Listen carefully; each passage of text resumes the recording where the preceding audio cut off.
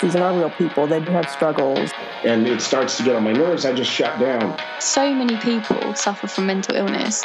She's not a great match for me, and that's okay. A lot of people don't understand the depth of the situation, so they can appreciate, Dad came upstairs, and then I heard him saying, like, it's happened. And I was like, what's happened? It's difficult dealing with our minds. To get the word out that men have got to start talking. I feel like a lot of the friends that I did have sort of stopped speaking to me because of it. And the suicidal thoughts were back. People knew that there was something not right, but they just never really said anything, or probably felt like it wasn't their place to say anything. Not only did this help me to write it, it potentially might have helped some other people as well. So it sort of started from there. And then she was like, can you tell me a bit about what's going on? So I told her everything, and her face dropped. You're not depressed, it's all in your head. That's probably the statement I've had people say the most. I mean, this shit is real, and it's hard, it's exhausting. So many people think they're alone. And then you hear other people talk about it, and they think, oh, that's so brave, or I could relate to that, and then they want to talk about it.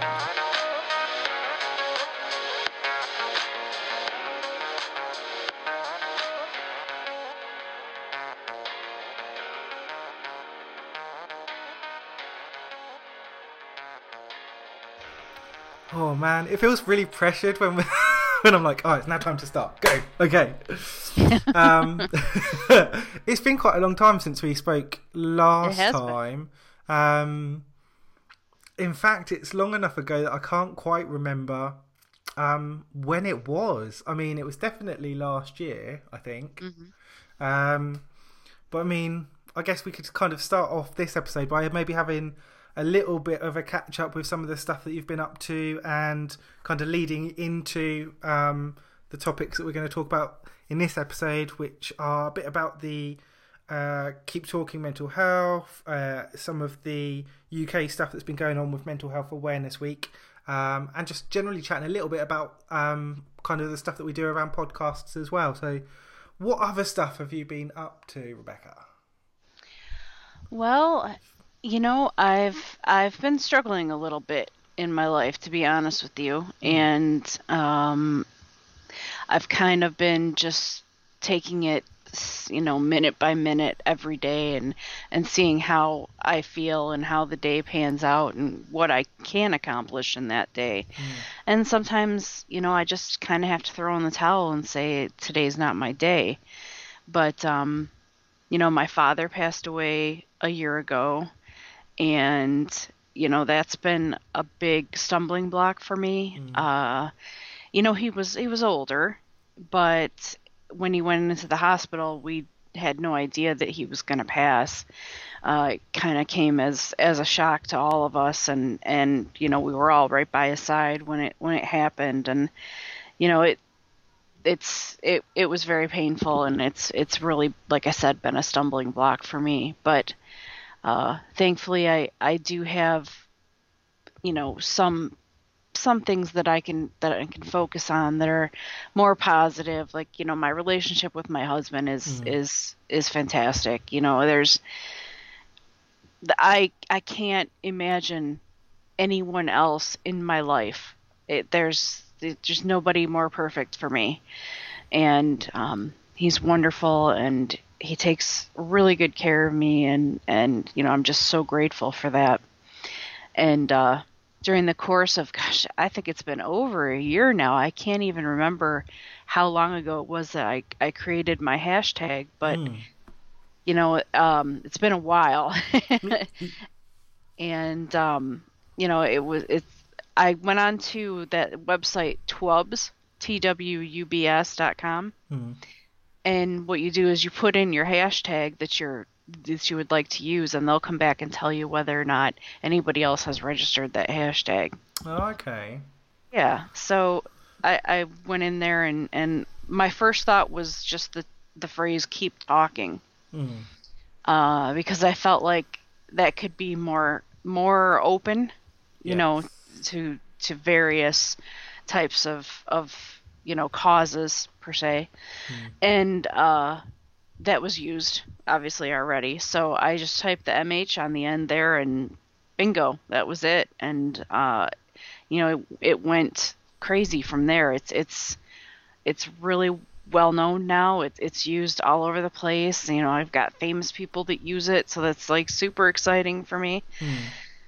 And I'm just really, really, really happy about the progress that it's made. Like you say, I've seen it pop up in a few things, and they're completely unrelated to anything that I kind of see you talking about or you're involved in, and that's the reach of having I guess a hashtag. I was going to say, for lack of a better term, but I guess that is it really. That actually people can engage in that conversation, and they see it and they can get involved, and you've got people that are doing their own events or conversations or activities, and they're actually trying to sort of spread the message of what they're doing through that as well. And I think that's really good, and it shows the reach and the involvement in that conversation that you've started, and to see it alongside some of the other hashtags that are used as well. And again, really popular, well known and well used tags that are easy for people to access and find out about what's going on, and also a very clear and commonsensical hashtag as well. I know sometimes you get involved with different chats and you're like, how has this hashtag become the one that people are using? And right. when you get certain abbreviations and things like that don't always make sense unless you're told, oh, this is what it's for. And I think that can be really important as well. So that's really good that it's nice and clear. And I guess that comes from having some of those people that are involved in different niche areas, but also celebrities and people like that kind of using it as well. Yeah, it's been really exciting, and like you said, it's obvious. It's it's an obvious phrase. I mean, people have been saying it for a long time. It's not like I'm out there thinking, well, I'm the first person who ever said this. But yeah, it just made sense. And like I said, I'm really glad that it's being used, because it's an important message.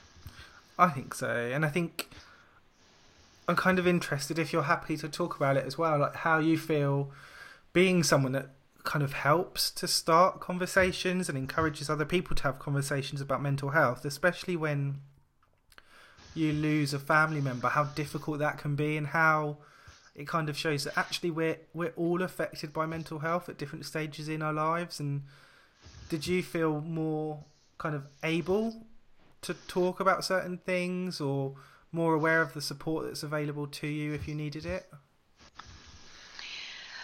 Well, it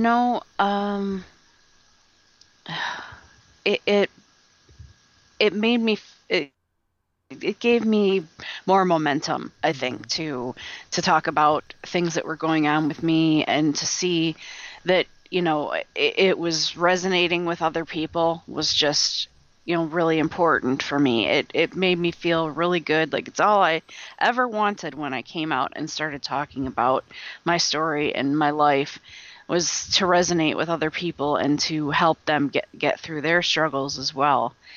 And the kind of feedback and support that I've received has been amazing. I mean, there have been days when I've gone on Twitter and just said, today is a terrible day, and I'm not gonna pull any punches about this. It's a terrible day. I don't know what I'm gonna do, and the amount of feedback that I've gotten from people, just over a 2-day period is it's amazing. And I'm so grateful for the platform to be able to reach out to these people and, return the favor, so to speak, when I'm feeling better and more able, to help them through their struggles. And I think that's a big thing as well, isn't it? It's like you say, it's the honesty of our struggles, of our experiences and things like that online, that really kind of help to get those conversations going. And some people feel a lot easier about having those conversations in that environment rather than kind of being face to face with someone, and being that first step can be a really big thing. Right. Have there been, I think you kind of hinted that there have, people that have spoken to you that maybe are struggling to find resources or support in the physical world, as it were? Mm-hmm. Yes, I hear from people, somebody at least once a week that's struggling to find the kind of help that they need, and questions about what they should do next, or even people will come to me and say, I want to get myself out there like you have. Can you tell me what steps I need to take to become a better advocate, or whatever the case may be, and I may not always have answers for them, but I'm always upfront and honest about the deal and the road, and what path you should take, and so that's another thing that I forgot to mention. I just yesterday signed up to be a listener on the 7 Cups of Tea website. Oh wow, that's really cool. Yeah, so the first day, I'm not gonna lie, the first day was a little bit overwhelming. Because it was very surprising. I got done with the training, and within a couple of minutes of getting done with the training, somebody messaged me and wanted to talk to me. Oh wow. And I was kind of like, I've just put down the training manual. Exactly. And it was a bit surprising. I didn't want to say no, because you don't know what they're going through, and if you'll be able to refer them to somebody else's quickly, or what have you. So yeah, it's the whole process has been really, really amazing. There's bad days where maybe I get a message from somebody that's not very nice, and that kind of bums me out for a while. But in the end, I'm generally grateful for, like I said, the platform that I have.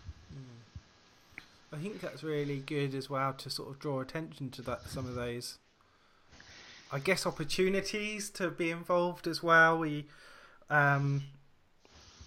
like you said, I've had people before kind of sort of say, "Oh, how do you get into doing certain things, or podcasting, or stuff like that?" And I think that's really cool, and it's really good to see more people kind of have an interest and get started with that. But also, I hadn't really thought, I don't think probably as much as kind of you described, is actually signposting to volunteering opportunities and places where you can really get involved and actually help people directly through those types of listening services, or even you can do sort of peer-to-peer support volunteering and stuff like that at mental health charities, and there's always some sort of fundraising that needs support as well. And is that something that we don't really think of or signpost to as much as maybe we could do?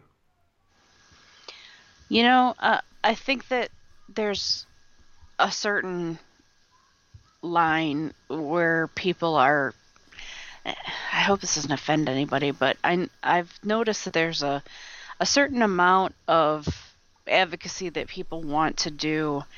They don't want to go out of their comfort zone and, maybe take it a step further. And I can understand that, because there's days where, I don't want to deal with anything else but what I've got going on in, my own backyard. I can't even think of anything else but what troubles I'm dealing with. And, I think it's a struggle for people to, there's a difference between really wanting to be an advocate and a positive role model and really get out there and help people, and actually doing it, and like I said, I think there's a certain line where we get kind of hung up in our abilities, what we're able to do with the platform that we have. So I don't know if that answers your question, but not really, no. I think I think you're right though, because it is about.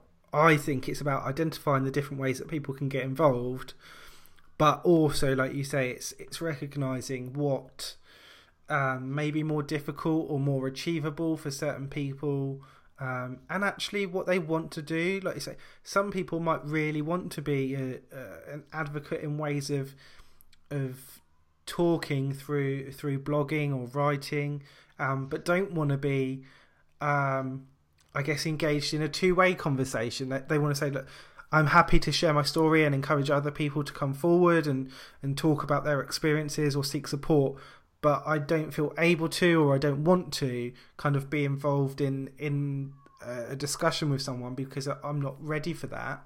And I think that's okay as well. I guess it's that kind of, I don't know, just start. I guess it's about having the conversation in the first place and working out what people would like to or feel able to do. And again, are we left in that situation where we're like, oh, you're trying to make assumptions about what someone wants to do or is able to do without actually just talking to someone? Mm-hmm. Potentially. Yeah, exactly. Potentially. I don't know. I can't remember, like I said, it's so long ago now, and because it's been so long ago, I don't mind asking again.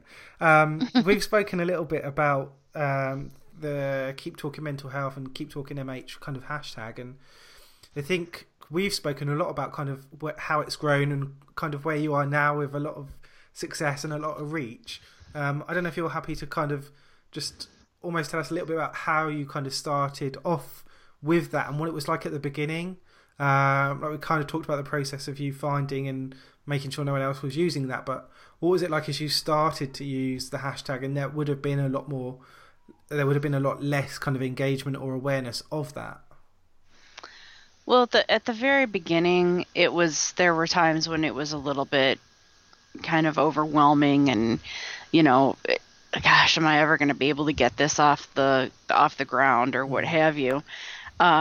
It was a lot of begging, hey, will you use this, please, kind of thing. And one of the first things I did was reach out to, celebrities online that I knew had some kind of attachment to mental health, whether or not they've come out and said that they are dealing with certain mental illness, or they've just, even just retweeted something. And so I reached out to several people, and when more well-known people started to, like, Kevin Smith tweeted it for me, AJ Lee, the former WWE wrestler, tweeted it for me. She's got her book Crazy Is My Superpower out, so she's very attached to the mental health field. Actors from the TV show Mike and Molly, and just different people like that. And then I started to feel like, hey, maybe I can do this, maybe this will be successful, and it started to catch on. And the first few days I was like, wow, that's 50 people, that's a lot, and then the next day it was 100 people, and the next day suddenly I couldn't keep track anymore. And I have an app set up on my page to retweet anytime anybody uses that. Okay. But it only does it for so many, I think something like 20 or something posts, so then I have to follow back behind it and keep do up. do a search and find the rest of the people that are using it so I can retweet it. So it's a it's quite an event every day when I'm online for 2 hours trying to retweet all the messages. But I'm grateful for it. I think it's amazing, so I'm very happy about it.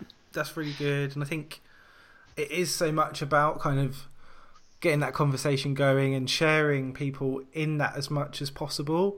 Last week, I don't know if it'll be last week when we release the episode, but last week as we're talking, we had Mental Health Awareness Week in the UK, and I took part in some activities for a mental health charity by going out into the community and talking to people about services and mental health generally. And I found it really interesting that at certain times you really could kind of almost just sit back and let the people that kind of come over just talk amongst themselves. And it was really, I think, it sort of provided or empowered them to feel like actually we can stand here and have this conversation about the times that we've struggled or that we still struggle, the resources that were useful or that really weren't.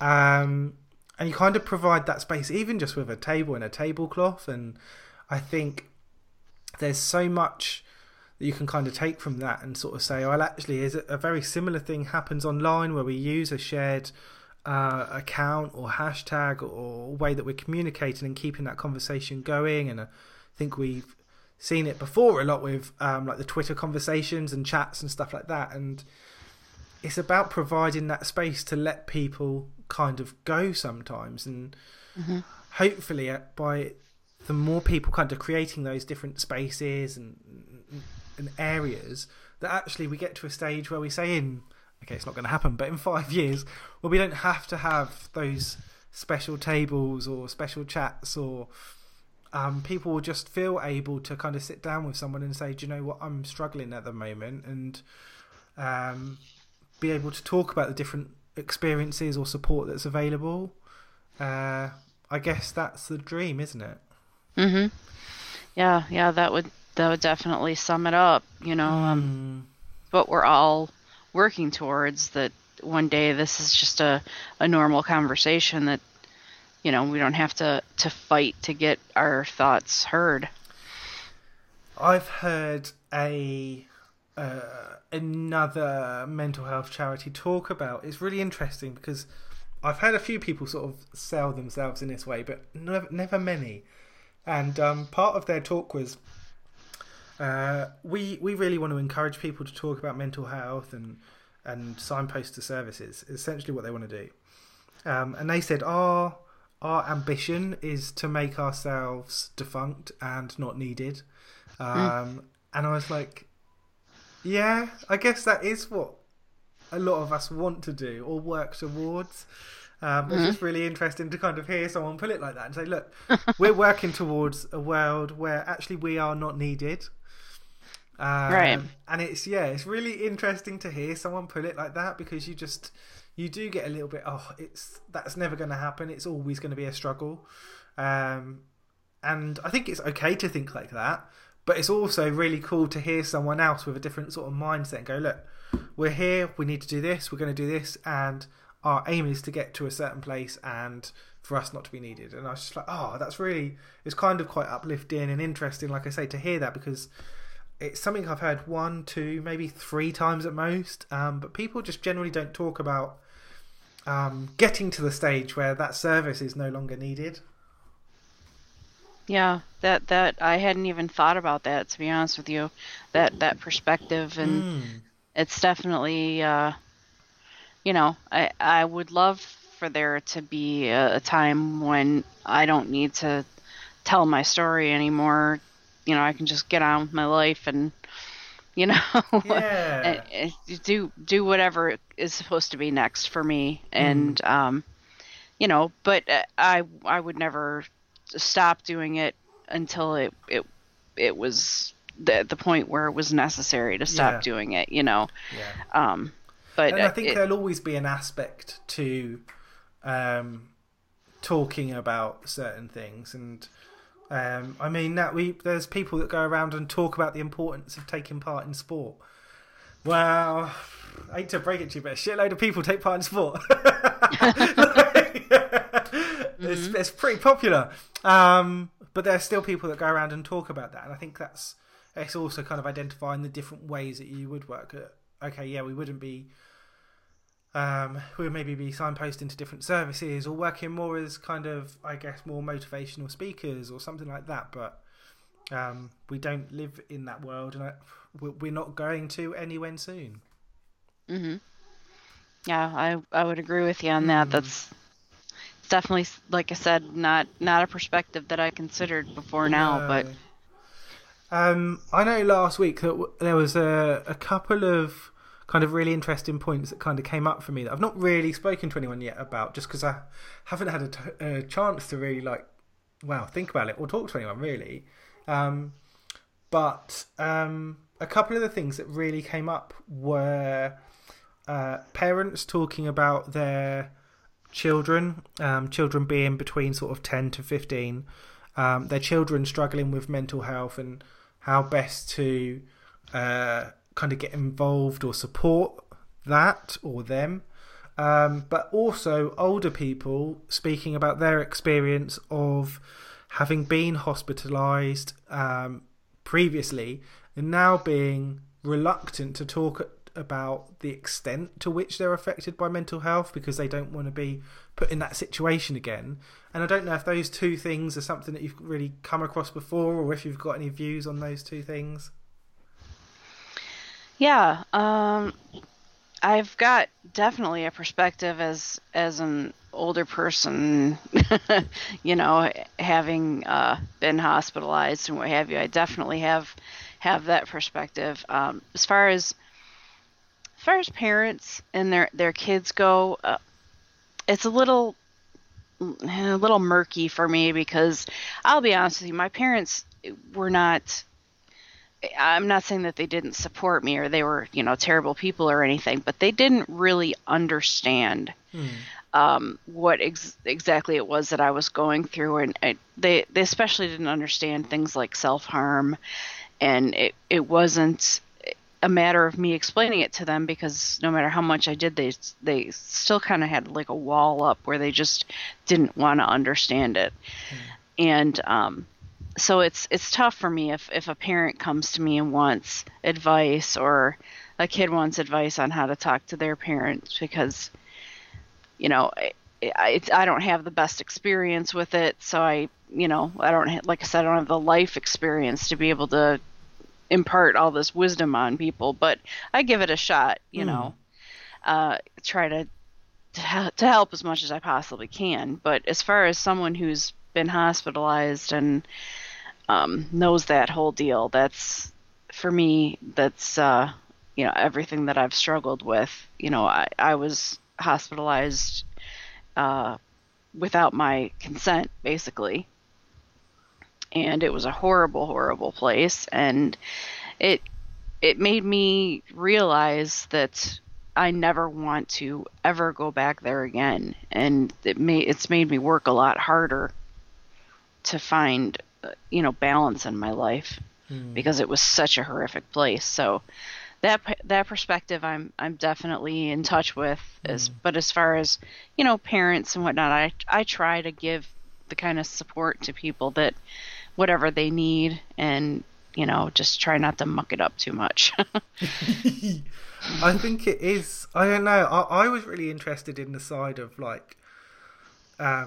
the parent side of, actually they were really open and like, my child is struggling with and affected by this and I want to know how to help them more or access services. And I really liked the side of they were prepared to talk about it, and they were prepared to say that their child was being affected by a mental health illness, and also they were prepared to talk about the effect that it could be starting to have on them as a parent, and being in that kind of carer role for someone that is affected by a mental health illness. And I think that was really cool as well. Just the openness of people to start to have those conversations was really good. The having been hospitalised one was really difficult because it's not something I've experienced. And I totally understood that mindset of, if I share more, then I'm in danger of being put in a situation that I don't want to be put in. But I don't know, I guess it's really sad to hear that. Because you hope that even if the process they've gone through hasn't been a good experience, that actually there was some benefit to it. Like, they do feel that they have more coping skills, or that they are able to better deal with the illness that they're affected by. But in all honesty, that's not really the feedback I kind of got from those people. It really was that actually whatever they had benefited from, if anything, had been undone by that negative process that they'd had of being forced into a certain situation.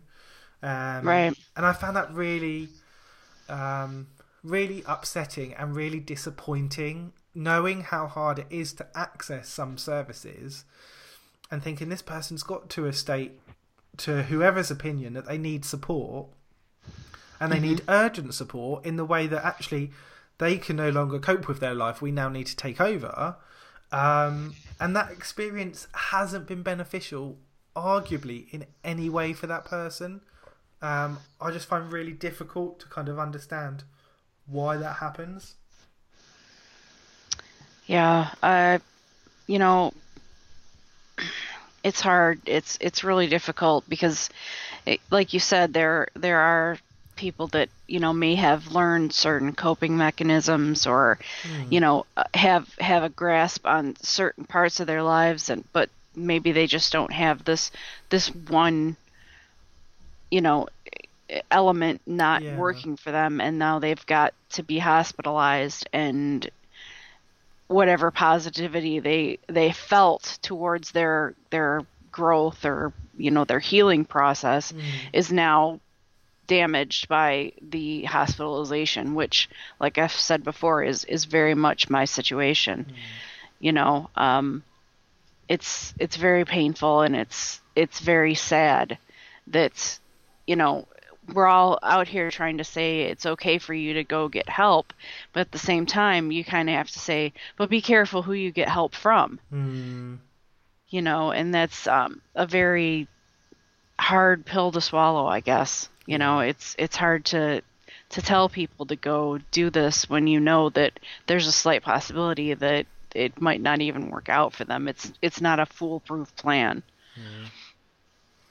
It is really difficult, and I think one of the things that's loosely kind of linked to that is that the UK-US conversation here might get a bit mixed up, but so we have like a GP, like a general practitioner, so like a local doctor that we would go to, that's like our regular doctor, and most of the time you don't actually see that GP, you just go to the same practice.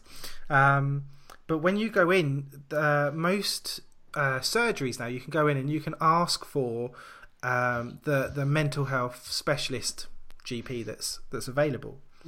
And now, on one hand, I feel like, oh, that's great. Like, if you go in and this is what you're struggling with, there is someone that kind of specialises a little bit more in this that you can go and talk to. That's great. But these are they're GPs. Like, it is meant to be. They are meant to cover everything. And if it's more serious, then they signpost on. So I kind of feel like there shouldn't be specialists. That they should all be able to have a conversation with you to identify and signpost where needed. And I have really mixed feelings about, you could go to the doctor but you might not be seeing the appropriate person or the best person, and I struggle with that idea of kind of specialization at that really kind of local basic level. I don't know if do you have something similar where that you have like a regular doctor that you see, or would you have a choice of saying, I want to see a mental health specialist if you're just having like a drop-in appointment or something like that? No, you really don't. If you go to your general practice doctor, you might get lucky and find someone that's willing to prescribe some mental health medications to you. But what usually ends up happening, which is exactly what happened in my case, was that the insurance companies kind of start telling them what they're allowed to prescribe. And at the time what I was on, my doctor had to say that he prescribed it to me for sleep in order for the insurance company to pay for it. Oh, wow. And I have a great doctor, a psychiatrist now, but it took me a good 20 years to find a good one. And I was struggling to find someone when I just went to my primary care doctor and said, will you prescribe this stuff to me? And he was very, yeah, I guess so. But if you start taking a turn for the worse, you've got to go find a psych doctor. So it wasn't available to me in his facility at all. Every step of the way I had to search and find somebody new. Yeah, I think the services are really different between the two countries, but actually some of the issues, I think, around the knowledge or willingness of certain doctors to kind of be involved in those conversations or discuss that type of treatment is really quite similar, where there is an avoidance of really getting down to talking with people essentially about what's going on, which is a real shame. Yeah, definitely. In a massive segue into a different topic, with in all honesty no link at all. That's okay. We're also going to talk a little bit about podcasts, and as we both have podcasts, I think it'd be really cool to kind of hear a little bit about how your podcast is going. We heard, I think, a lot last time about how you guys had got set up and how you'd come over from radio. So kind of to get a bit of an update and how the last, 6 months or so has been with the podcast. It's been great. It's been going really, really well. We're really happy with our network. We're with the Left of Straight network, which is an LGBTQ network, and we're considered allies, and that's really, really cool. We love that. And I think that we're doing everything that we wanted to do with it. We're having, really important guests and really, really important conversations. We started out with my husband. It's like I said, it's myself and my husband, and he's of the position of sort of the caregiver, and I'm the one with the bipolar disorder and all the myriad of other things that I've got going on. But he's the caregiver, and I'm the one with the condition. The care receiver. Yeah, exactly. And it goes really, really well. Our listenership is quadrupled. We've had some really, really big shows, and every week we're amazed and humbled by the people that come to us and want to be on the show, and it's great. It's working out really well for us. And the only complaint I have about the whole thing is getting up on Saturday morning. That's not my favorite thing to do. Yeah, it's not the best. Yeah. Do you think through, I guess, being involved with previously the radio and now podcast, that you are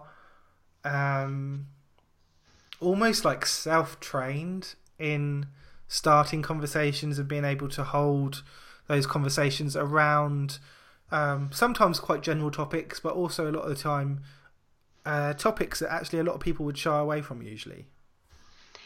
It's been getting easier. I struggled with it a bit at the beginning, and I still have to do a lot of research. For whoever we're having on that Saturday, myself and my husband, we do all kinds of research about, we check out their book and their website and their blog, and, we have pre-interview questions that we send them so that we can formulate new questions on the day of the interview. And, it's gotten to the point where I can whip out the questions real quick, and everything is fine. But like I said, I did struggle at the beginning because, we aren't professional podcasters, we're just kind of amateurs working our way through it. So,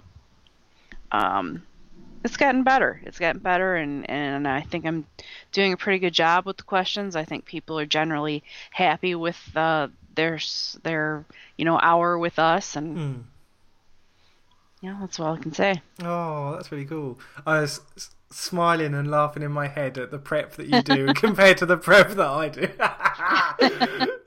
Yeah, I've heard that from a lot of people, and there are some people that I can't believe you do it live. And that's it's fun that way. There's been some hang-ups with it being live, but it's also been a lot of fun that way. So I'd imagine you get a bit more engagement as well, with people being aware that it's a live kind of process that's happening as well, and people's ability to kind of get involved with that is probably quite nice. Yeah, that works out really well. I do still think we have more listeners after, later on when they can listen to it on their own. I think we've got more listeners than listen to it live, but I don't have the proof of that, but that's just what my idea is on that whole thing. I suppose as well, just the way podcasts are, in that I think a lot of the time I would say I'm probably listening like just before I go to bed, or if I'm going to be on the train, or at lunchtime if I'm going on a walk, and it's very much not anywhere near a time that I would be, I guess, interacting socially with anyone else. So right, exactly. So I would be one of those people that would probably be listening at a later time, and it's I think a way that more people do listen to podcasts. And I think what was I listening to the other day? It was a mental health book club podcast, and I think I've only listened to a couple of episodes, but I was listening to one last week, and it was from I think it was like an early April episode. So some of them I'll listen to when there's like a particular episode that I happen to find, or even some of the feeds that I'm subscribed to, I won't necessarily listen to them when they come out. I'll have a spell. Like this week I've pretty much, the last probably 10 days I've only really listened to that one about the mental health book club, I think one comedy one, and then the rest have been all UK crime or American crime drama stuff, and it's been a big crime week. And I can have a couple of weeks where I listen to that, and I get to a stage where I'm like, nope, got to stop now, because I just start walking around thinking about horrible things. I'm like, oh my god, I've been too affected by the things I've listened to. I just need to take a break now and listen to something that's a bit more relaxing or chilled out. And I definitely think that's the cool thing about podcasts, is that you can just kind of walk away and have it at a time that's convenient to you. And it was really interesting, actually. I spoke to someone a few months back, and we were talking about radio shows, and they were talking about how essentially music was kind of killing radio to some extent. They said, there's too many radio stations that play the same music. So music is really damaging for radio, and we need to push more broadcasters and presenters and get characters onto the radio, and that's what people listen for. And I was thinking in my head, I was like, you've got to be joking, because when I listen to the radio, I turn over when people start talking, and I'll only really listen for music. Right. I thought, what a strange thing to say. And then I was having the conversation with somebody else a couple of weeks later, and I told them about this, and they were like, yeah, but don't you listen to that podcast? And I'm like, I look at them, what are you talking about? They're like, you listen to that Australian podcast? And I was like, oh yeah. So I listened to Hamish and Andy, which is it used to be an Australian radio show that they shared in podcast form. So they cut out some of the talking, but they cut out all of the music. So you get between sort of half an hour and an hour of just the talking parts of the radio show. And I thought, not only am I listening to this, but I'm actually downloading it and actively listening. It's not like, the radio's on and they happen to be talking. And it kind of really brought home the point that the guy had made weeks earlier, that actually, if you do get that right sort of person there, it is the presenter or the broadcaster or narrator or whoever that can really engage people with audio. And it's really interesting to sort of see that the growth of some podcasts and people really get on board with their voice or their style of talking or holding the conversation. So I think that's really good that you can sort of say, actually, over a period of time, we've got the listenership has increased however many fold, and we've got a lot of people listening at the time, and we've got people listening afterwards as well. And it's not easy to do, and to show that you've kind of consistently had people listen and you've increased the number of people, I think really shows that you're doing something between the two of you. It might all be Joe, you never know. It could be. It very well could be. But yeah, it shows that there's something really good there, and that you're doing something really beneficial and interesting for other people, as well as, I'm sure, beneficial for yourself as well to be talking about those topics.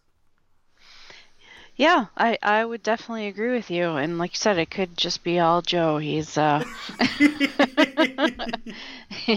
the one with the face for radio. But I think the only picture I've seen of Joe is his Twitter profile with I'm assuming him stood holding a guitar. Yes, yeah. He's a good. Is that Joe? Yes, it is. And is he good on the guitar?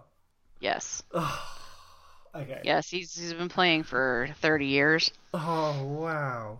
Mhm. Oh. Yeah, he's very, very good. The last band he was in broke up, I think, I want to say 2010. And that was a real bummer for us. The lead singer had to move, and we'd gotten so used to the hustle and bustle and doing shows on the weekends and stuff like that. So, but he teaches now. Okay. Yeah, so he teaches on Sundays, and that's working out good for him. Oh, that's good. I've got a friend that is I don't know if they're called coaches, like a drumming coach or instructor. And yeah, he really enjoys it, and he said it's really good because he gets to kind of keep up with the passion side of it, but also show that kind of encouraging and starting that with young people and getting them to take up instruments that aren't always available to some people was really cool as well. So I think getting involved in that kind of coaching side as well is awesome. Yeah, it gives him more of a way to focus on his playing. You know, he doesn't get to play as often as he would like, obviously, but on Sundays, that's kind of his day for that. And I don't, ask him, well, why are you doing that? I know that the Sunday is his guitar day, and he can play when he wants, and he can focus on, the lessons that he's teaching the kids, or he can focus on whatever new thing he wants to learn. So. Oh, that's cool. Yeah. I think we'll try and kind of cram in a little bit just towards the end of the episode with the Mental Health Blog Awards that we've kind of spoken a little bit about, but I've kind of got to the stage where I'm almost looking at getting some of the promotional stuff done and kind of sharing a lot more of that online. But now you're also kind of considering or looking into being able to kind of celebrate some of the stuff that people do over in America as well, and I think that's really cool to look at. For me, kind of to celebrate the work and the achievement and the success of people that actually are really not looking for awards. They're really not looking for that kind of recognition, and it is about just sharing their story or helping support other people, and are often, I think, sidelined by more popular topics to be discussed or shared online. And that was one of the things that I really wanted to draw attention to, that you know what, it doesn't have to be your main focus. It doesn't have to be your main focus to talk about mental health, but some people are really involved in that conversation and that space, and I think it's really important to recognise those people, and not necessarily as winners of awards, but just by having an event to celebrate that achievement and that input of stuff that is really hard for people to talk about, and to have written that and to be able to share it, whether that is a blog post, a video, or a podcast, I think is really important. And I really like the idea that there could be other people that look to kind of start up their own thing and do similar things in different places. And I don't know how you feel about kind of just generally celebrating some of the work that people do within the mental health field. I think it's essential to the process to kind of take a look around you and see what other people are doing and putting out there, you know, because we are the network, you know, we're all a part of this network, this mental health thing, and you know, we're all working towards a common goal. So, you know, when you're thinking about what you're doing, you know, and you're strictly only on what you're doing, I think that you're cheating yourself.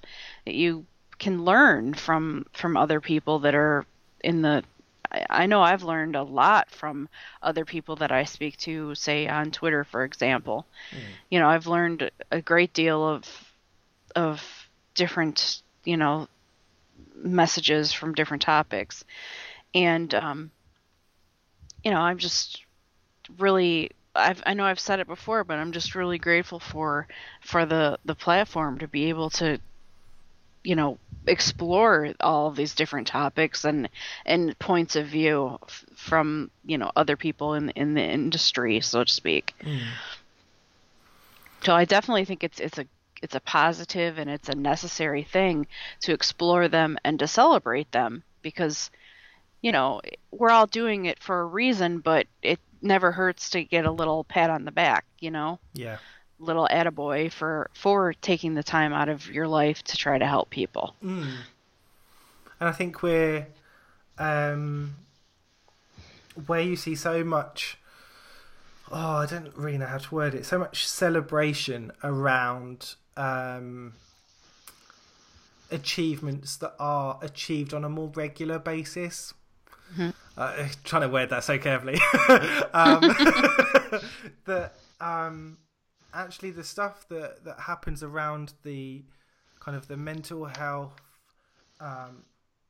story sharing community, I think is so important to give that recognition, and to for some people encourage, for some people rewards, for some people recognize the work that they do, the positive effect that their work has had, and to encourage other people to be part of that conversation, whether it is as someone else that's talking or actively involved in a discussion, or whether it's someone that is going to kind of just listen in. And that's okay. It's okay to just be involved in the conversation in that way and kind of pick up tips and use them for yourself. And that's an important role to kind of recognise again, and somehow hopefully loosely ties that part of our conversation in to you talking about being a listener earlier. It's a very it all loose, circles back somehow. Yeah. It's a very loose link, but I'll take it. Absolutely. It's been really cool to kind of sit down and talk through again, and just get a bit of a catch up as well with you, and hear some of the stuff that's been going on, and hopefully signpost more people to get involved with Keep Talking MH, and kind of hopefully listen in to some of the podcast episodes, or just be aware of some of the, I know at different times you're involved with different campaigns and conversations as well, so to get involved with that as well. And if people do want to kind of find out a little bit more about yourself and what you enjoy doing, where are the best places for them to kind of find you? The best place to find all of my links and all of the ways of stalking me are with my website, www.rebeccalombardo.com. It has a whole page with everything, my blog, my social media, and I believe there's also a link to the podcast, which is called Voices for Change 2.0. Ace, I like that. A central point. It's a hub. It's a hub of knowledge and information. Absolutely. Well, thank you so much for your time. And I know we had a little mix-up the other day with getting busy with stuff, and it was quite nice, actually. It's been a while since I've had a mix-up with times.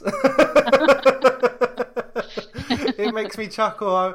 I've got a bit complacent now with the UK-US times, and I'm sure it's going to happen again soon. I think... are you due a clock change anyone soon? No, we did it a while back now, so it'll be a while now, I think. Okay. I can never keep track of it. No, because I think they're at similar times. Yours is at a similar time to ours, but it's not at the same time, and it's so confusing. Yeah, it is. I need to get one of those round the world clocks, but I just need a UK and a US time. That would be nice. Yeah, although then I'd get caught out with all the different time zones, and I'd have to work out where people actually live. Yeah, I've already made it more confusing than it needed to be. Yeah, it's definitely a stumbling block with doing the podcast and interviewing people and across the pond, as they say. Yeah. It's figuring out the right time. So it can be a challenge. Mm-hmm. Thank you so much for coming on and sharing more of your story and your adventures, and hopefully we get to hear a little bit more next time there's something going on, and we can have another catch up and hear about what's going on, and maybe next time we'll be able to organise it so Joe can come on as well. That would be nice. He usually is off on Tuesdays, but this week he has to work, so not a problem. Definitely next time we'll do it with him. Yeah, we'll say Rebecca's told us that you play the guitar really well and that you really wanted to come on and just do a 3-minute solo. Is that? He'd probably do it. He'd be shy about it, but he'd do it. Oh dear. Yeah, well, thank you so much for coming on, and it was really interesting to talk again. Yeah, thanks for having me. I'll talk to you soon. No worries. Talk to you soon. Bye.